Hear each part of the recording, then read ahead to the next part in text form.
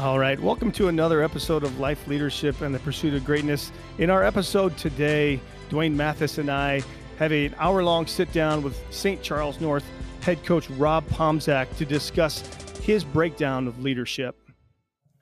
Have you ever thought about how ways that you can bring parents into the fold into your program, or thinking about establishing a leadership academy that will allow you to put the infrastructure in place for an elite leadership and culture within your program? Then you want to grab your pencil and paper and don't miss a minute with Coach Pomczak. We can't wait to get started. Here we go.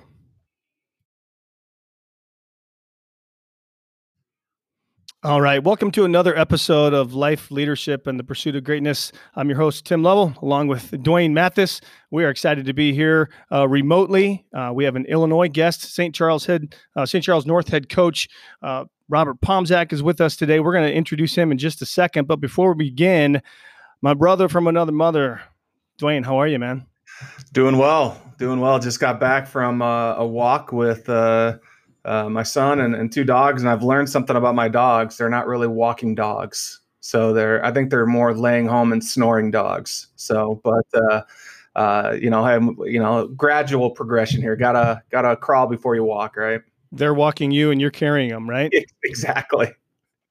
Well, speaking of getting carried, we're going to get carried today by a guy that's had a lot of success in his program. Coach Pomczak, welcome. How are you?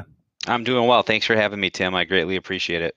Well, we're really excited to hear your thoughts on building culture and doing things in a different way, thinking outside the box. I think that's a real strong point of yours. And so I can't wait to hear your thoughts on what we're going to talk about today. Before we dig into it, Coach, everyone's got a story to where they are now. And so we would love for you to share with us, how you got to St. Charles North High School, your path, and then we'll go from there. Sure. Well, I grew up just about 12 miles outside of the city of Chicago. Both of my parents, I'm first generation in this country. Both my parents came from different countries. My mom came from Italy. My dad came from France. So, very humble background.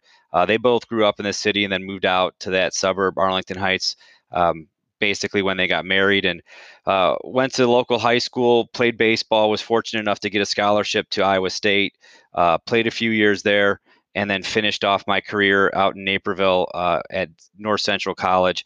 Played football throughout my high school career, but just baseball was my first love, so I chose that. My first job was as a special ed aide over in Elk Grove High School, which is right next to O'Hare Airport.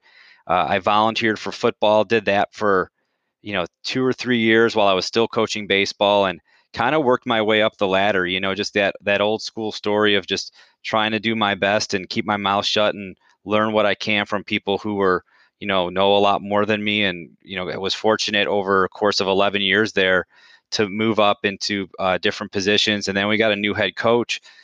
He's now the head coach over at New Trier, Brian Dahl, and he brought me up to be his, the defensive backs coach, and made me the defensive coordinator, then assistant head coach. And he took another position outside of football, and it seemed like I was the heir apparent. I felt like I was ready, so I applied for the position. And about my second or third interview, kind of got a bad feeling that I wasn't going to get the job. And sure enough, they went a different direction and hired another guy. And I was kind of at a crossroads at that point. I had my type 75, and I didn't know if I wanted to go in administration or continue coaching. And my wife and I had just moved from the city of Chicago out to the suburbs to start a family. And St. Charles, the head coach there, Mark Gould, was retiring. And my wife said, why don't you apply for it? And so I did. And, through the course of the interview process, we found out we were having a kid. And then, through the course of the interview process, we found out we were having twins. And so it just kind of made sense. And I was fortunate enough to get offered the position, and it's about 2.5 miles from my house. And so I jumped at that chance and took a leap of faith. And, there's been some great times, there's been some hard times, but I would never trade it in for anything, because it's kind of been the challenge that I've always wanted and that I've always needed, and kind of brought me to this point 8 years later.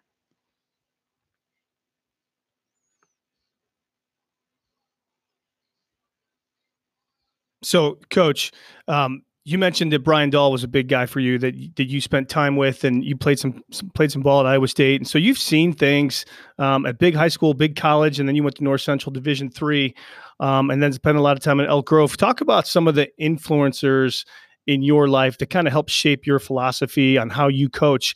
And it's interesting to hear your shift from baseball to football. Mm-hmm.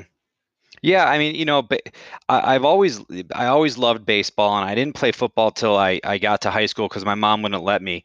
I played travel soccer, and then finally I talked her into it. And I just always enjoyed the camaraderie and the team atmosphere that football brought.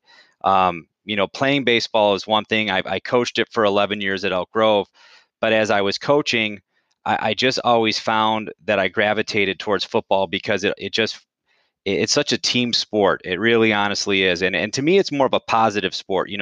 Baseball, no matter what, it always comes down to what you do as an individual. And it really is a game, in my opinion, that's built around, negativity. Because if you don't, if you make an out 7 out of 10 times, you're only batting 300, which is great, but you still have to deal with how you're going to handle all of those outs. So I just enjoyed how every single person in football lend itself to the greater purpose. And as I kept coaching, I also was just fortunate that I had good people who kind of saw something in me, because my knowledge of football when I first started was very rudimentary. It was very very low, and I just tried to learn as much as I could. And then Brian Dahl was a huge influence on me, because when he came in, I remember our interview. I talked to him every week. We're still very good friends, and he had texted me a picture of my binder that I sent, that I interviewed with him. And he's like, the detail that you had, I knew right away that I was going to bring you up. And he just really pushed me, because I remember very distinctly, like, he was always trying to get me to go and be a head coach somewhere. And I always thought, well, why are you trying to get me out of the program? And he's, even to this day, he just says that there was something that he felt that I should be a head coach. And now as a head coach, I kind of see the same things in some of my assistants, where you're really wanting them to succeed. My philosophies on coaching are really kind of just a microcosm of maybe things that I want to improve on as a person. So it's kind of selfish in nature, where the things that we as a program at St. Charles North focus on are things that I really feel like I need to work on as a person.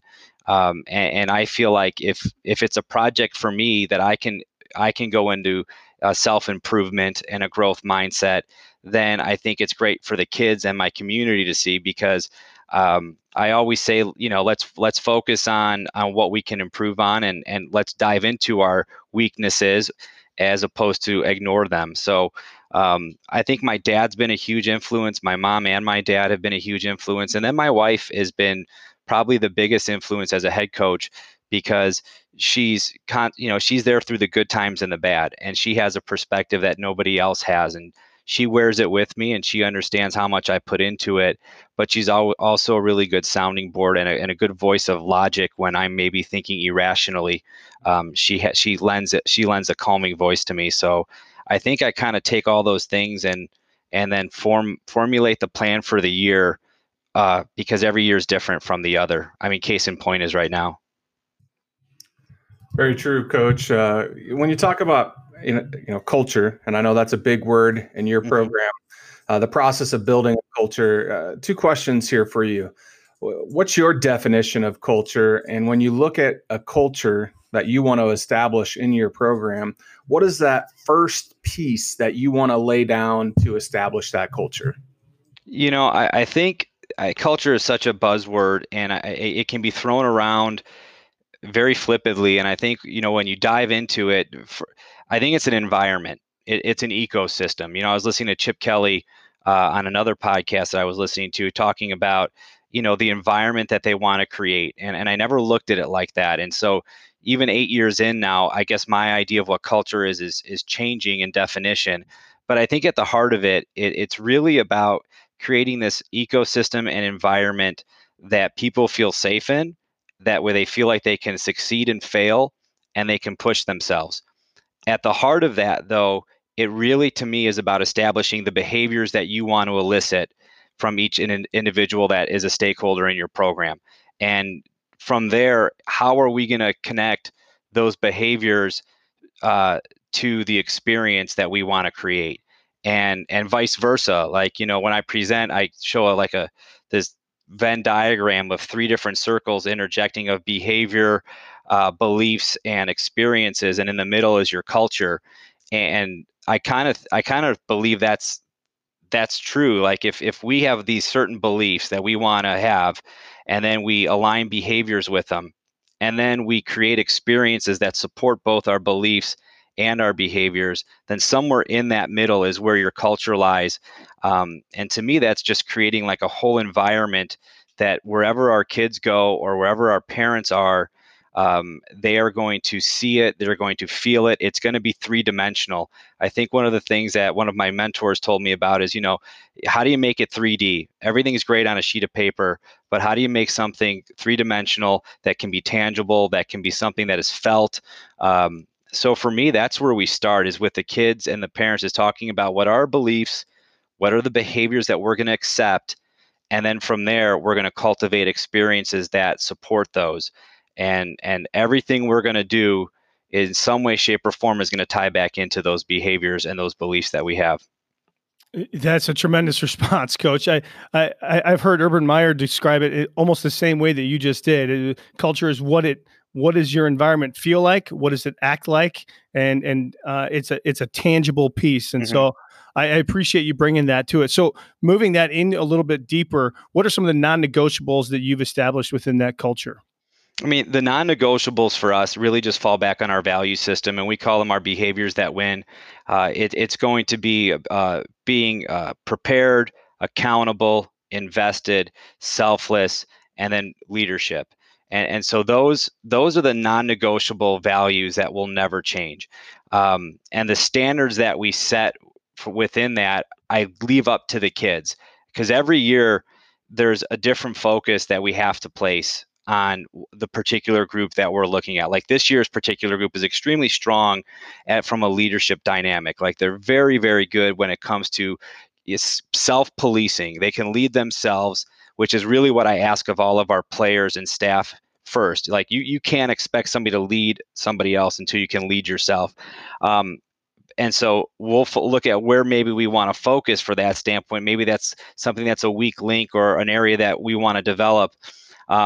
But those non-negotiables of, being accountable, take action, whatever it is, 300, it's 24/7. You see a piece of trash, pick it up, be invested.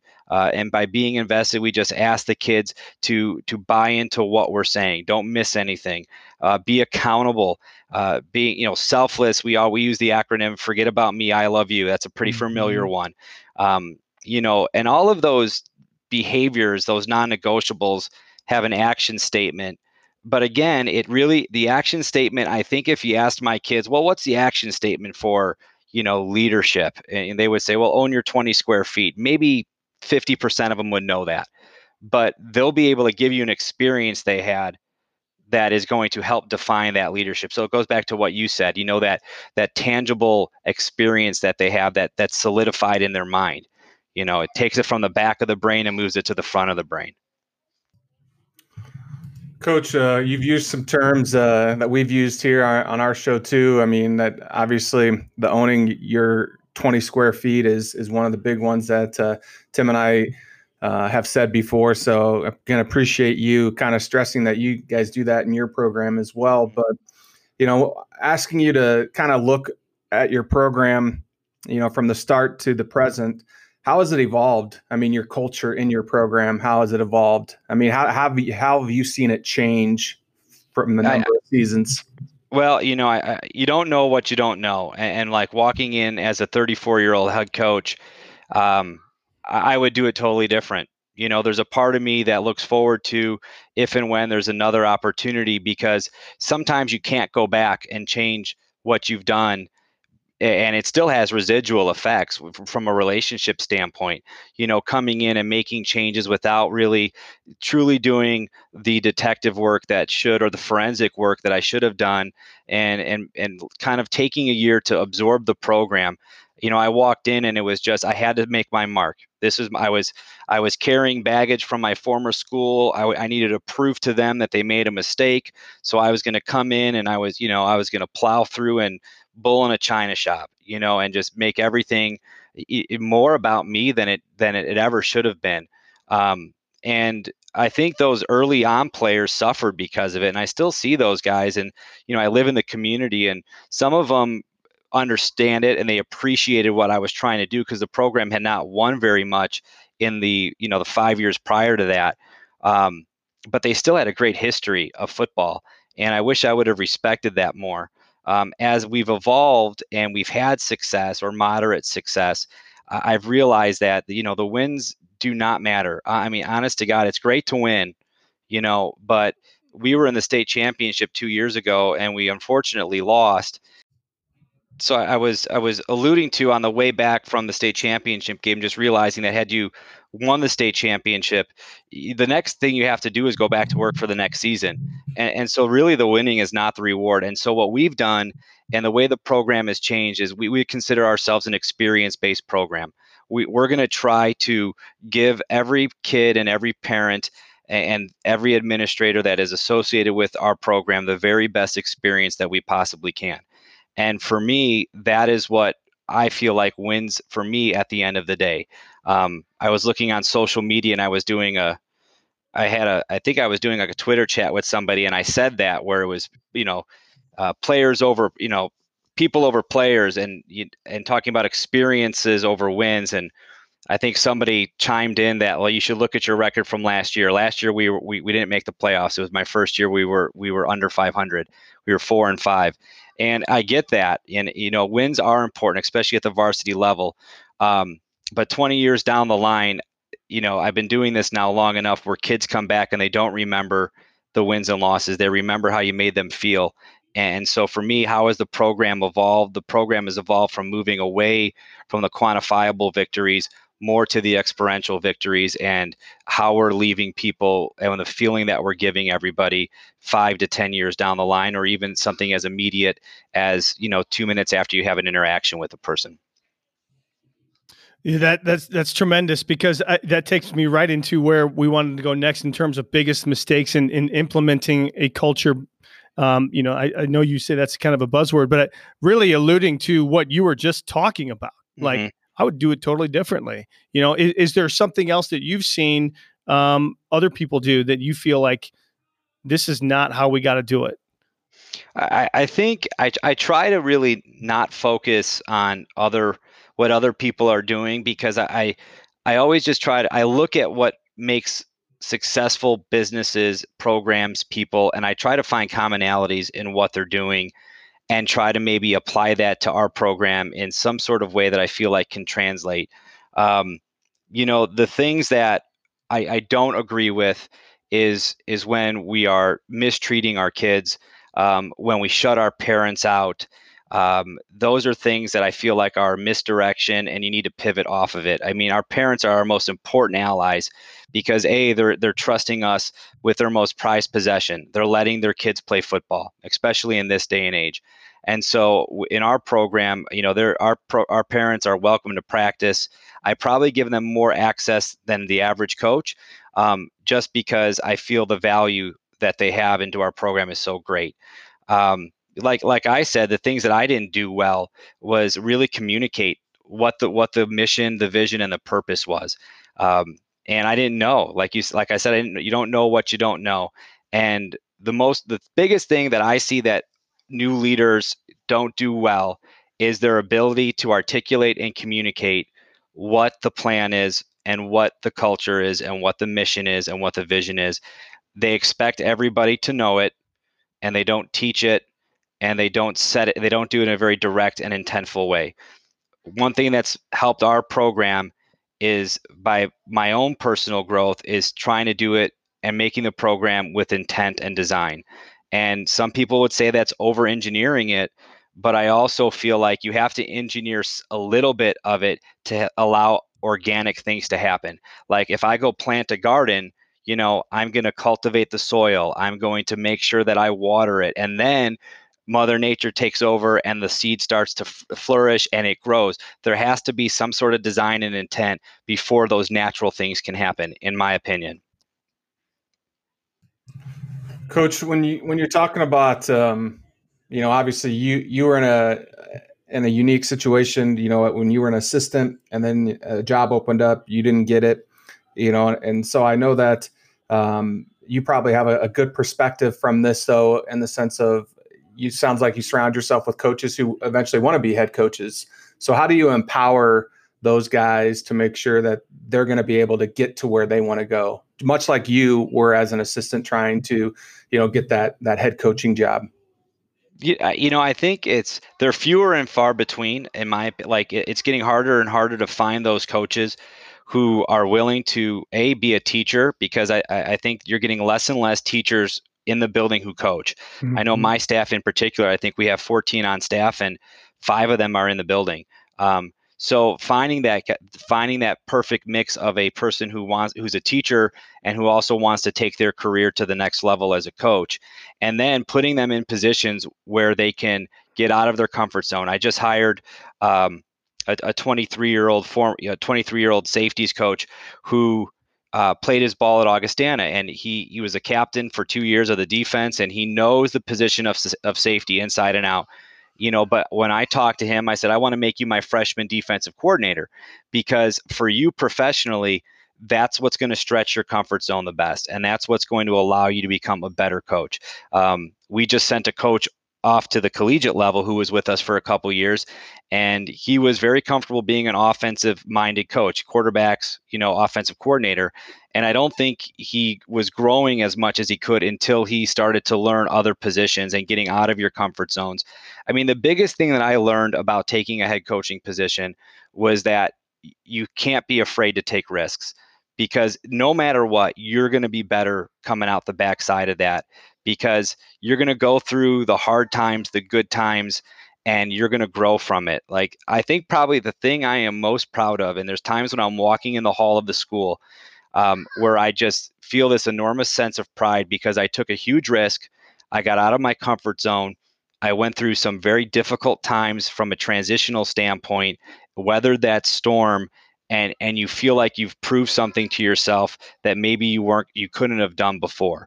And like times like this, when we're in, this situation, you have to lean back on those situations where you were uncomfortable, because it will pass, and you will get through it and be better because of it. Yeah, because playing it safe, as we all know, that's one of the joys of playing sports, is you're never going to get to that end goal. And so if you don't take risks, you're never going to see the reward. Rarely does the team to wins it all have do something without ever taking something to stretch their comfort level. And I think that's a tremendous piece of advice. Coach, as you look at how you building your culture and where you are right now, I've seen a lot of the things that you're doing on Twitter to try to build into your players. Can you talk about some of those nuggets that you're doing right now to help keep your team engaged, and what are the things that you found to be very successful in that type of environment? Sure. I think what we went into a stay-at-home order on March 13th, and immediately we're just trying to see how we're going to pivot and maintain. What I tell the kids and the staff is we're going to maintain our mission and our vision. And, the experience we're going to give you is still going to be as elite as we possibly can get it, but it's just going to look different. And so you immediately start to think about, okay, how can I still attain that goal and give my parents and my players and my staff the experience and hold it to the bar that we've set. And really for me at that point, in March, it was just about connection. How can I let these kids know that I still care about them? I'm thinking about them and trying to support them in any way, shape, or form. And so that was one aspect of it. And the second aspect is, how do we continue to develop? Because at some point you're going to get to the other side of this, and then you have to be prepared for when you're going to play. And then the third part of that was, how do I, reach out to my parents and connect with them? Because the high school kids, the way they're reviewing, the way that they are viewing this whole virus is a little bit different than maybe what I would say me, a 40-year-old father of 2, is, where you're dealing with fears and anxieties that you've never dealt with, because you see what's going on, and you start thinking about your kids, and you start thinking about your job. I think the kids were looking at it more of, oh, we're on break, and it's not really affecting my age group. So I wanted to reach out to our parents. So from that point, I started writing a newsletter. And I started writing a newsletter in the beginning of the year, and I had some good feedback. But then as we went into the stay-at-home order, I started writing about what I was experiencing, and not having good days, and maybe being anxious and dealing with anxieties and dealing with fear. And I had such a positive response from my parents on, thank you for being open and honest and letting us know how you're feeling. I'm feeling the same exact way. Or I had other parents, hey, how can I help you? We're here for you. And it just makes you human. It makes you a little bit more real. And from our player standpoint, I would just call them, and I call them, see how you're doing. What's your situation at home like? What can I do to help you? And most of the, I had another mom call me and said, you don't know how happy it made my son for you to call him and just spend 10 minutes talking to him, and there's 110 kids, sophomores through varsity, that you have to call. But it just made, for me at that moment, it was what was getting me through the days too, because I'm essentially, as a teacher and coach, you live your life on connection, and to be cut off from that, you feel like you're withering. And so it just kind of gave me a lifeblood to keep moving forward. And then from a development standpoint, we started, okay, how are we going to take this program and make it remote? How can we go and get done with our development and use this as a positive? And so I kind of changed my perspective on it being negative and saying, this is a chance for me to really teach my program to everybody. You got a captive audience. Nobody's going anywhere. And, when you're trapped inside a screen on a Google Meet or a Zoom meeting, I think you kind of have their attention, so to speak. And so I said, I'm going to use this opportunity to teach our program from the very foundational level. And so we created our 4-quadrant development, which is physical, technical, tactical, and mental. And our physical training was done through Rack Performance, and I would videotape the workouts and put it on YouTube, then download it so that they could see it. And then our technical work was drill work. And so we had filmed our drill work a couple of years ago and made a YouTube page of it. And so I just put that on our development Google site so that the kids, if a DB needs to see what he needs to do, he can go pick some drills.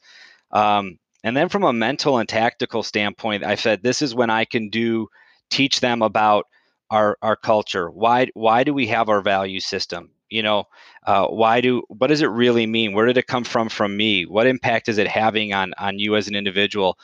Teaching our tackling progression, teaching our takeaway progression, more so than the 10 minutes you get prior to practice, when every single kid is more concerned about getting outside and practicing. And my staff is the same way.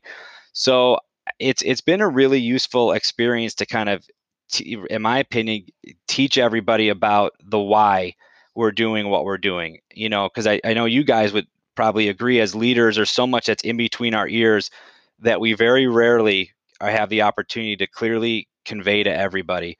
And so good, bad, or indifferent, that's kind of how I've looked at it.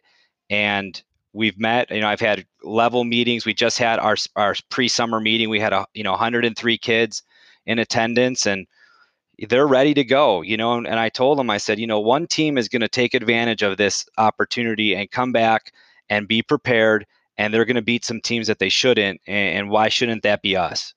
So let's see what we can do with this. And I don't know where it's going to take us, but at least at this moment, I feel like we're prepared to start the next phase of this thing.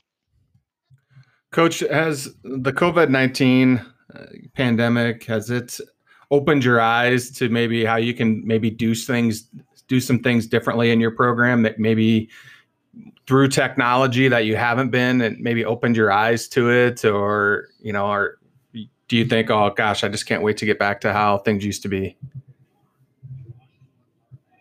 No, I think it's mother. I mean, necessity is the mother of invention. So it's like when we're forced to do this. I mean, we've been a pretty tech forward program, I think, but it's teaching the kids how to use it. They're digital natives for Snapchat and Twitter and whatever else, but getting them to log into a Google site, or getting them on a Zoom meeting or a Google meeting, and actively listening and taking notes, that's the real challenge. So just taking the resources that we have and teaching everybody how to use them. or your coaches who haven't used Google Meets before. And so that's kind of where we've been. But yeah, definitely, it's obviously something that you realize that you don't have to meet face to face. I think from a staff standpoint, we were kind of leaning this way. We always did a Zoom meeting on the Sunday night, but now we're starting to say, okay, what else can we do from the comfort of our homes that's going to save us some time from being in the office? So I think that's a positive. I think with the kids, the light bulb that goes off with me is how can we review film? I can do, and differentiate our learning and individualize our learning. I can meet with my middle linebacker and watch film anytime we want. And now I can talk to him about his particular scheme and technique. And so what I think this technology allows us to do is really individualize our kids' learning as opposed to sitting with your positional group and teaching to the mass. And that's what we'll use going forward. Like, I definitely see this happening throughout our season where I'm having individual meetings with kids. Yeah, that's what we've talked about. With our staff, we draft our summer program. We have 8 leaders that were voted on, seniors by the rest of the program. And then we did a little virtual draft. It was kind of cool. And we had first round draft picks put on Twitter. And so that's kind of where we're looking at going, is to do something like, having online competitions. And, I saw that you had a Twitter logo deal where and then a voting on that, and poll contest. Can you talk about some of those fun things that you've done to try to get those kids fired up? Yeah, I mean, we do a lot what you do. We have our kids who go through our leadership development class. We pick 8 of them to be platoon leaders, and then they draft a team. So we put all the sophomores and varsity together, and we'll do a draft. This year we did it virtually, which was fun. And then from there, our whole summer, we call it our Earn Your Stripes Challenge. And it's based off of earning 50 points throughout the summer. You'll get your stripe on your helmet, regardless of level. So if you're a sophomore, you'll get it, or varsity, you'll get it. And then basically everything that they're going to do has some sort of point value to it. It's not very complicated. We're going to give them one thing from each of our quadrants each week, and they have to accomplish that. And their platoon leaders are in charge of keeping the score. So our first team challenge was doing a logo, and so they had to use some sort of 2D media format on a computer, and then they made their logos, and then we put it up on Twitter. And I was using Zoom meeting to kind of make like my own little studio war room. And I would do like a morning video and kind of explain it and just really hamming it up. And then we put it on Twitter, and then people would vote. And again, like just going back to what we talked about, we had never done that before. And this forced us to kind of think outside the box. And one of our main missions is to connect our community to our program. And we had probably over 1,000 people vote, or 1,000 different votes over 3 days. And people who, as you look at who's voting, there's people in California, New York, Florida, and it's really kind of interesting how that kind of played into something that people cared about. And I give our kids all the credit because they put time into it. It wasn't like they just threw it together. Like, they really spent some time on it. So, that's the first area that we've gone, and now we're just trying to think, okay, that experience went well. How can we continue to involve people with that? I think our next team challenge is we're doing a run walk for charity, where our platoons are going to, whoever accrues the most mileage on June 6th will win. And that's done social distance. You don't have to be in a group. All you got to do is sign up on a website for Gigi's Playhouse, name your team, and then they track your mileage. And so we're just trying to figure out ways where we can stay connected without being physically connected, I suppose.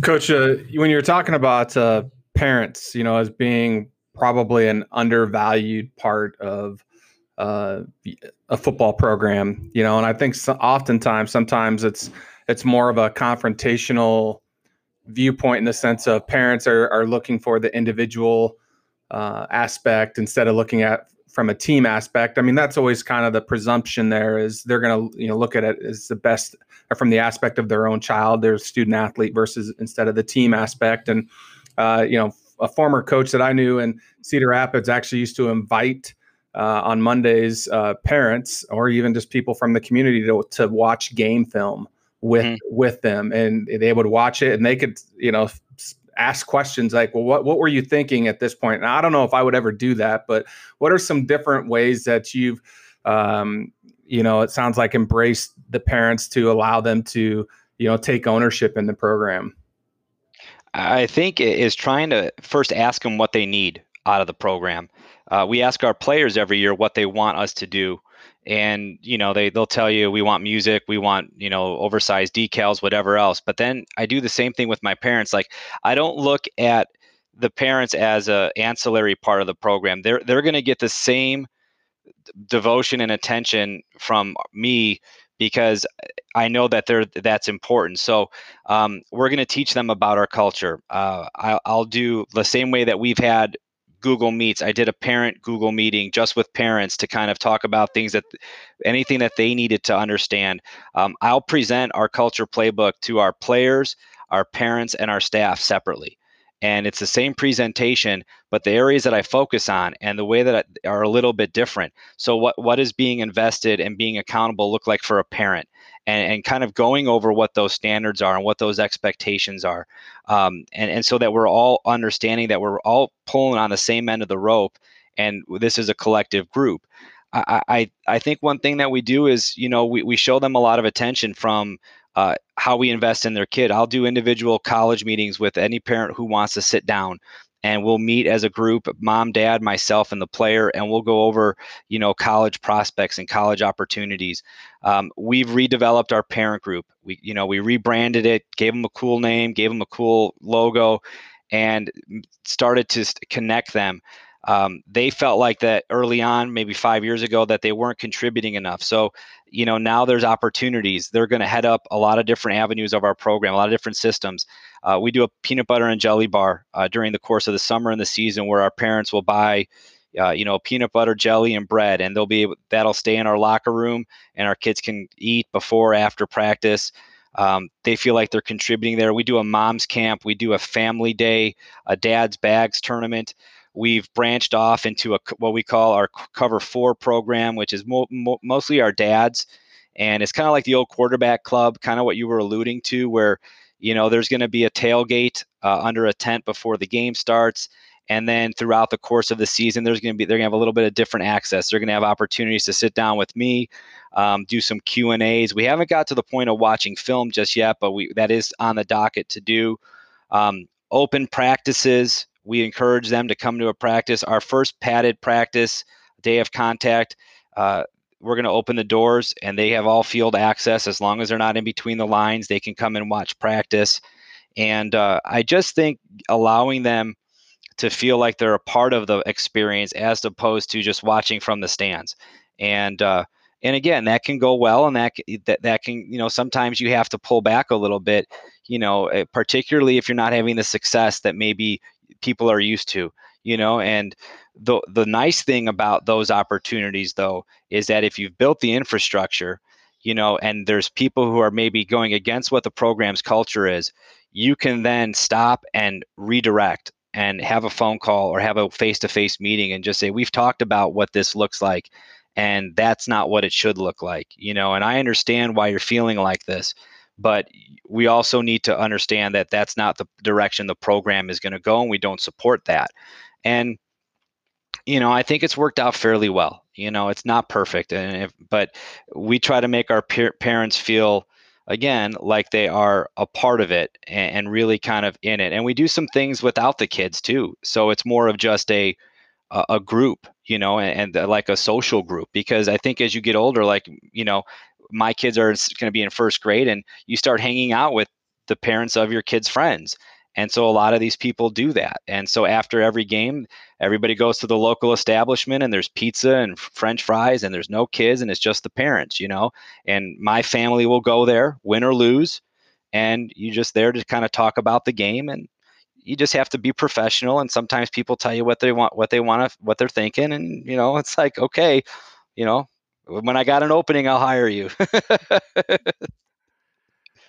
I think that's tremendous. And, I think the biggest piece, the takeaway I'm getting from that is, parents aren't the enemy. I mean, they're really not. They're the ones who have supplied the commodity that we have us employed, and so it's a great, I love the way that you think about that. And I need to do a better job of that. I feel very blessed to have a community of parents that are supportive of the mission that we're on.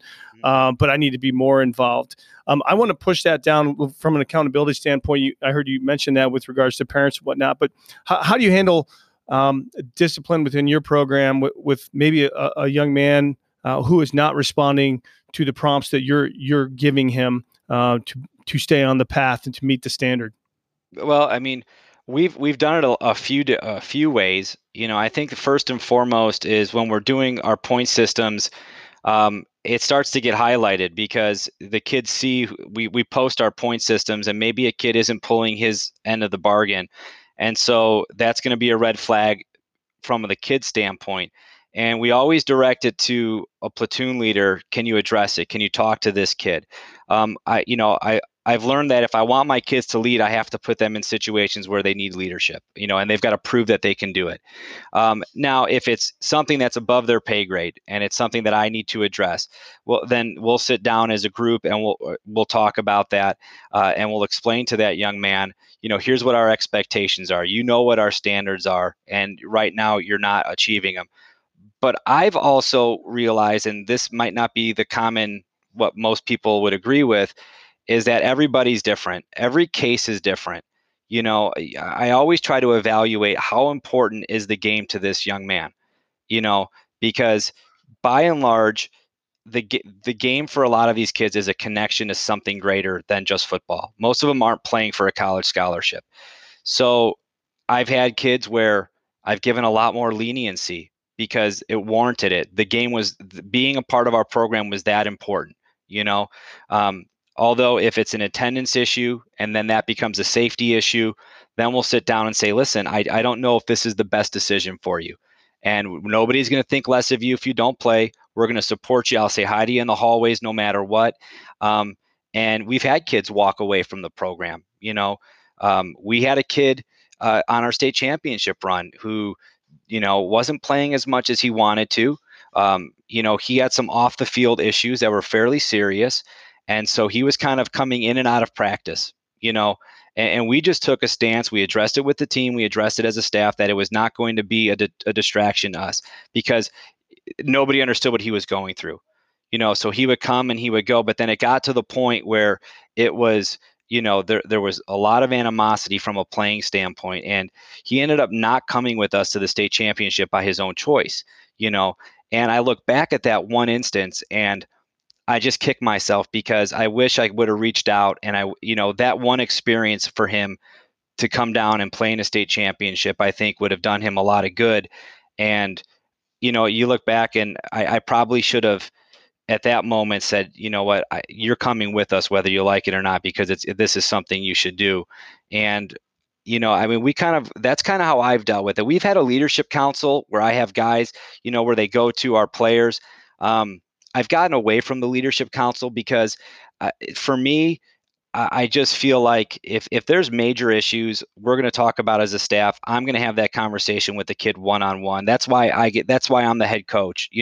I don't want to put my 16 or 17-year-olds in a position where they've got to make a judgment on their peer, especially if it's something that's serious that maybe shouldn't be their information. You know what I'm saying? Like there's a lot of different things that happen through the course of a season. So I don't have like one definitive way that we deal with it, just because I want to be fair to everybody. Okay. But I don't necessarily mean that is equal treatment. And that's probably not a popular thought. What's fair and equal are totally different. And that's hard to get your arms around, quite honestly, because to your point, every kid is different. I had my defensive coordinator, Ray Riesland, who's been on my staff for 5 years now. And he went to Cornell when I did. He's been a long time coach. He's forgot more than I know. When he came into Cornell at the time I did, the head coach, Steve Miller, had two basic rules: do right and be on time. Mm-hmm. And I think he kind of went rounds with Steve Miller, like, dude, you need to get some stuff aligned deeper and honed in. And Steve was like, do right, be on time. That tells you everything you need to know, because every situation is different. And that spoke to the experience that he had dealt with. And I think you're alluding to that. Right. Yeah, absolutely. I mean, I have, our off-season lifting is, we're a 12-month program. We're going to want kids to play other sports. I think 85% of our kids are multi-sport. But if you're not lifting, or if you're not playing a sport, you're going to be training. And there's one or two kids who, their circumstances are different, and they're not going to lift with us. They're going to go lift somewhere else, or maybe they're going to do something other than that. They're going to be in a different club.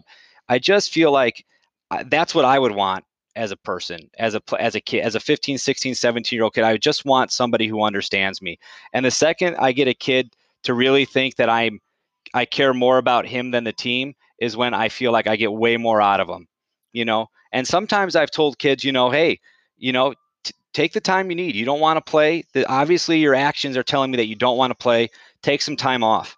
We had a 3-year starter who said he wasn't coming back, and he's like, I just need some time off. So I said, go ahead, take what you need. And he came back at the midsummer and said, I made a mistake. I want to come back. And sometimes they have to come to that fruition themselves. And sometimes they don't, and sometimes they do. Coach, can you talk, you mentioned kind of like your leadership curriculum that you do. How did you come up with that? I mean, and do you teach it to your whole team? What's that look like within your program? Yeah, our leadership academy started about 5 years ago, and it's a gentleman his name is Jim Block, who is he's a personal friend and my mentor. He's one of the reasons I'm at where I'm at right now. He was a longtime athletic director at New Trier High School, and I just found what he was teaching me on a daily basis was so beneficial. And he has a company called The Team, and they do a lot of leadership training, but they hadn't done it in like per team. They did it in like mass settings. So I asked him if he would come in and if he would be okay creating a 10-week curriculum. We would do a book study. We usually choose a John Gordon book just because they're easy reads and they have a good message. And he'll come in and he'll teach them. They use the book kind of as a foundation, but a lot of the topics are, just really about developing skills. What does a leader need to be? Talking about how lonely it can be, and really truly what is a leader. And the kids have to apply for it. And I'll look through the applications. And if there's a kid who I just don't feel like fits in that class, we just won't put them in it. But I've gotten to the point now where I really kind of blur that line, because if a kid is taking the time to apply, why should I deny him the opportunity to try to become a leader within our program and maybe within himself? And not all of these guys go on to be captains. A vast majority don't. But I feel like they walk out of our program with, again, an experience, something that they're going to be able to hang their hat on maybe later in life when they're a dad, or when they're in a business, or when they're trying to figure themselves out. And so it meets on our early dismissal every other Wednesday, and it's an hour long, and there is some extra curriculum work that they have to do. But the end goal is for them to create an action plan for the following summer for how they want to lead themselves and our team.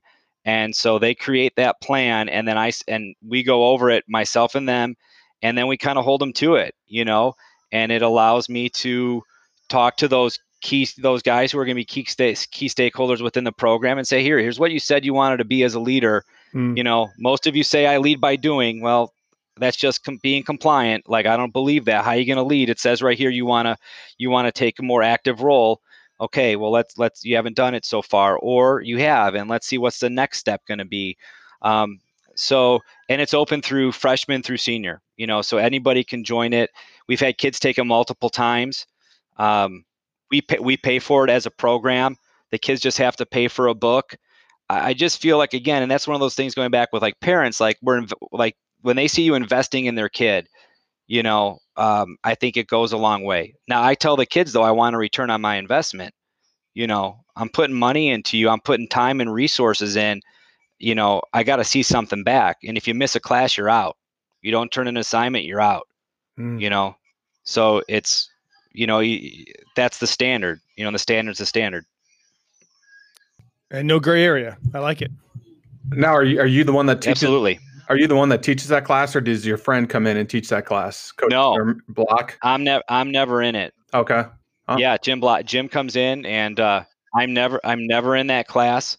Um, he writes a newsletter after the class about what happened, and he'll occasionally call me. But by and large, what's said in that room does not get filtered back to me, and but through my conversations with Jim, he'll give me guidance as a leader on what he's hearing, and it helps me because they're not going to be honest with me as much as they would be as a group or with him. And so I think it's great because he gives them a really strong message, and it allows me to be kind of just a spectator. And it's almost kind of works as an internal audit of your program. Yeah, for sure. No question about it. That's awesome. Well, Coach, as we kind of wrap up here, this has been an incredible hour. We'd love to hear books that have influenced you or what you're reading right now. Obviously, with the COVID, things have been a little bit different, so maybe you've read a little bit more. But what are some major takeaway books that you would love for people to know and to read that have impacted you? I think I usually read like 3 or 4 books at once, just kind of ping-ponging back and forth. And since the stay-at-home order and COVID came about, I think I've relied more on my faith than I think I probably ever have, where you started my day with a daily devotional. So getting back to the Bible has been important for me, just to kind of find out, just reestablishing that relationship. But then also I think Hardwiring Happiness, I'm looking at my Kindle right now.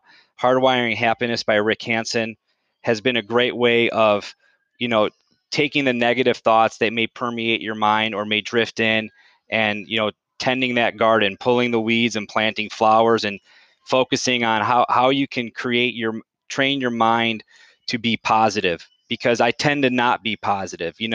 I create a positive atmosphere within our program, but at my own insecurities, I tend to be not as positive as I should be. So that's really kind of been where I've been at, and I've been reading the Dalai Lama, The Art of Happiness. So a lot of these things that I've been reading since COVID started are to deal with fears and anxieties and negative thoughts that maybe I was personally having. And I have found it enlightening because I think I can take these and make myself a better coach, because there's times when things aren't going great. And now I can teach it to my kids, which is part of our mindset training. And I'm going to definitely be using it. Yeah, growth mindset for sure. I would agree with you 100% on the Bible. Dwayne and I are big believers in that. And you would not be shocked at the number of people we've spoke to on this podcast that have said exactly what you just said in terms of reconnecting with their faith and being better because of them, not necessarily pushing it on anybody else, but making it more about how they can be a better person, because we're all in the process and we're never going to be perfect. And so understanding that is a huge undertaking. And I love your vulnerability. I just think it's awesome. Yeah. I think somebody was telling me, life is noisy, and right now it's really quiet, and so you got to listen to you're just trying to listen to what your body is telling yourself, and one thing that I've learned is to talk to myself more than to, listen to myself, which is a big step for me. Indeed. And that's something that everyone can improve on, and pushing that all the way down. Well, Coach, as we wrap up, are there any parting thoughts that you think our leaders need to hear from you with regards to culture, leadership, anything that maybe we have not covered yet today? I mean, we talked about a lot. I think if somebody's looking to take the next step, ask yourself a few questions. Where are we now? Where do we want to get to? And then from that point, how are we going to get there? And be as direct and as specific as you possibly can, because like we talked about, the gray area is a difficult place to live. And that's a phenomenal place to finish. No gray area, black and white, have strong answers. We love it. Well, we'd like to thank Coach Pomczak for being on the podcast today. We're better because of the time we just spent here today. So let's keep chasing life, leadership, and the pursuit of greatness in everything we do. Have a great day. Thanks again for checking out our podcast today and sticking around to the end. Dwayne Mathis and I are so grateful that you decided to stop by. Just a reminder to rate, review, and Subscribe to our podcast on any platform that you use to listen in. Apple, Google, Spotify, you name it, we're on it. If you have any questions, please be sure to send us an email at lifeleadpg@gmail.com. We'd love to hear from you, our listeners, about topics you want to hear regarding leadership. Also, check out our YouTube channel. We post videos every Sunday and recap the podcast that we had the previous week. Great opportunity to get a quick hit of what we're talking about. Subscribe to the YouTube channel so you don't miss an opportunity to get better as a leader. And as always, let's keep chasing life, leadership, and pursuit of greatness in everything that we do. Have a great night.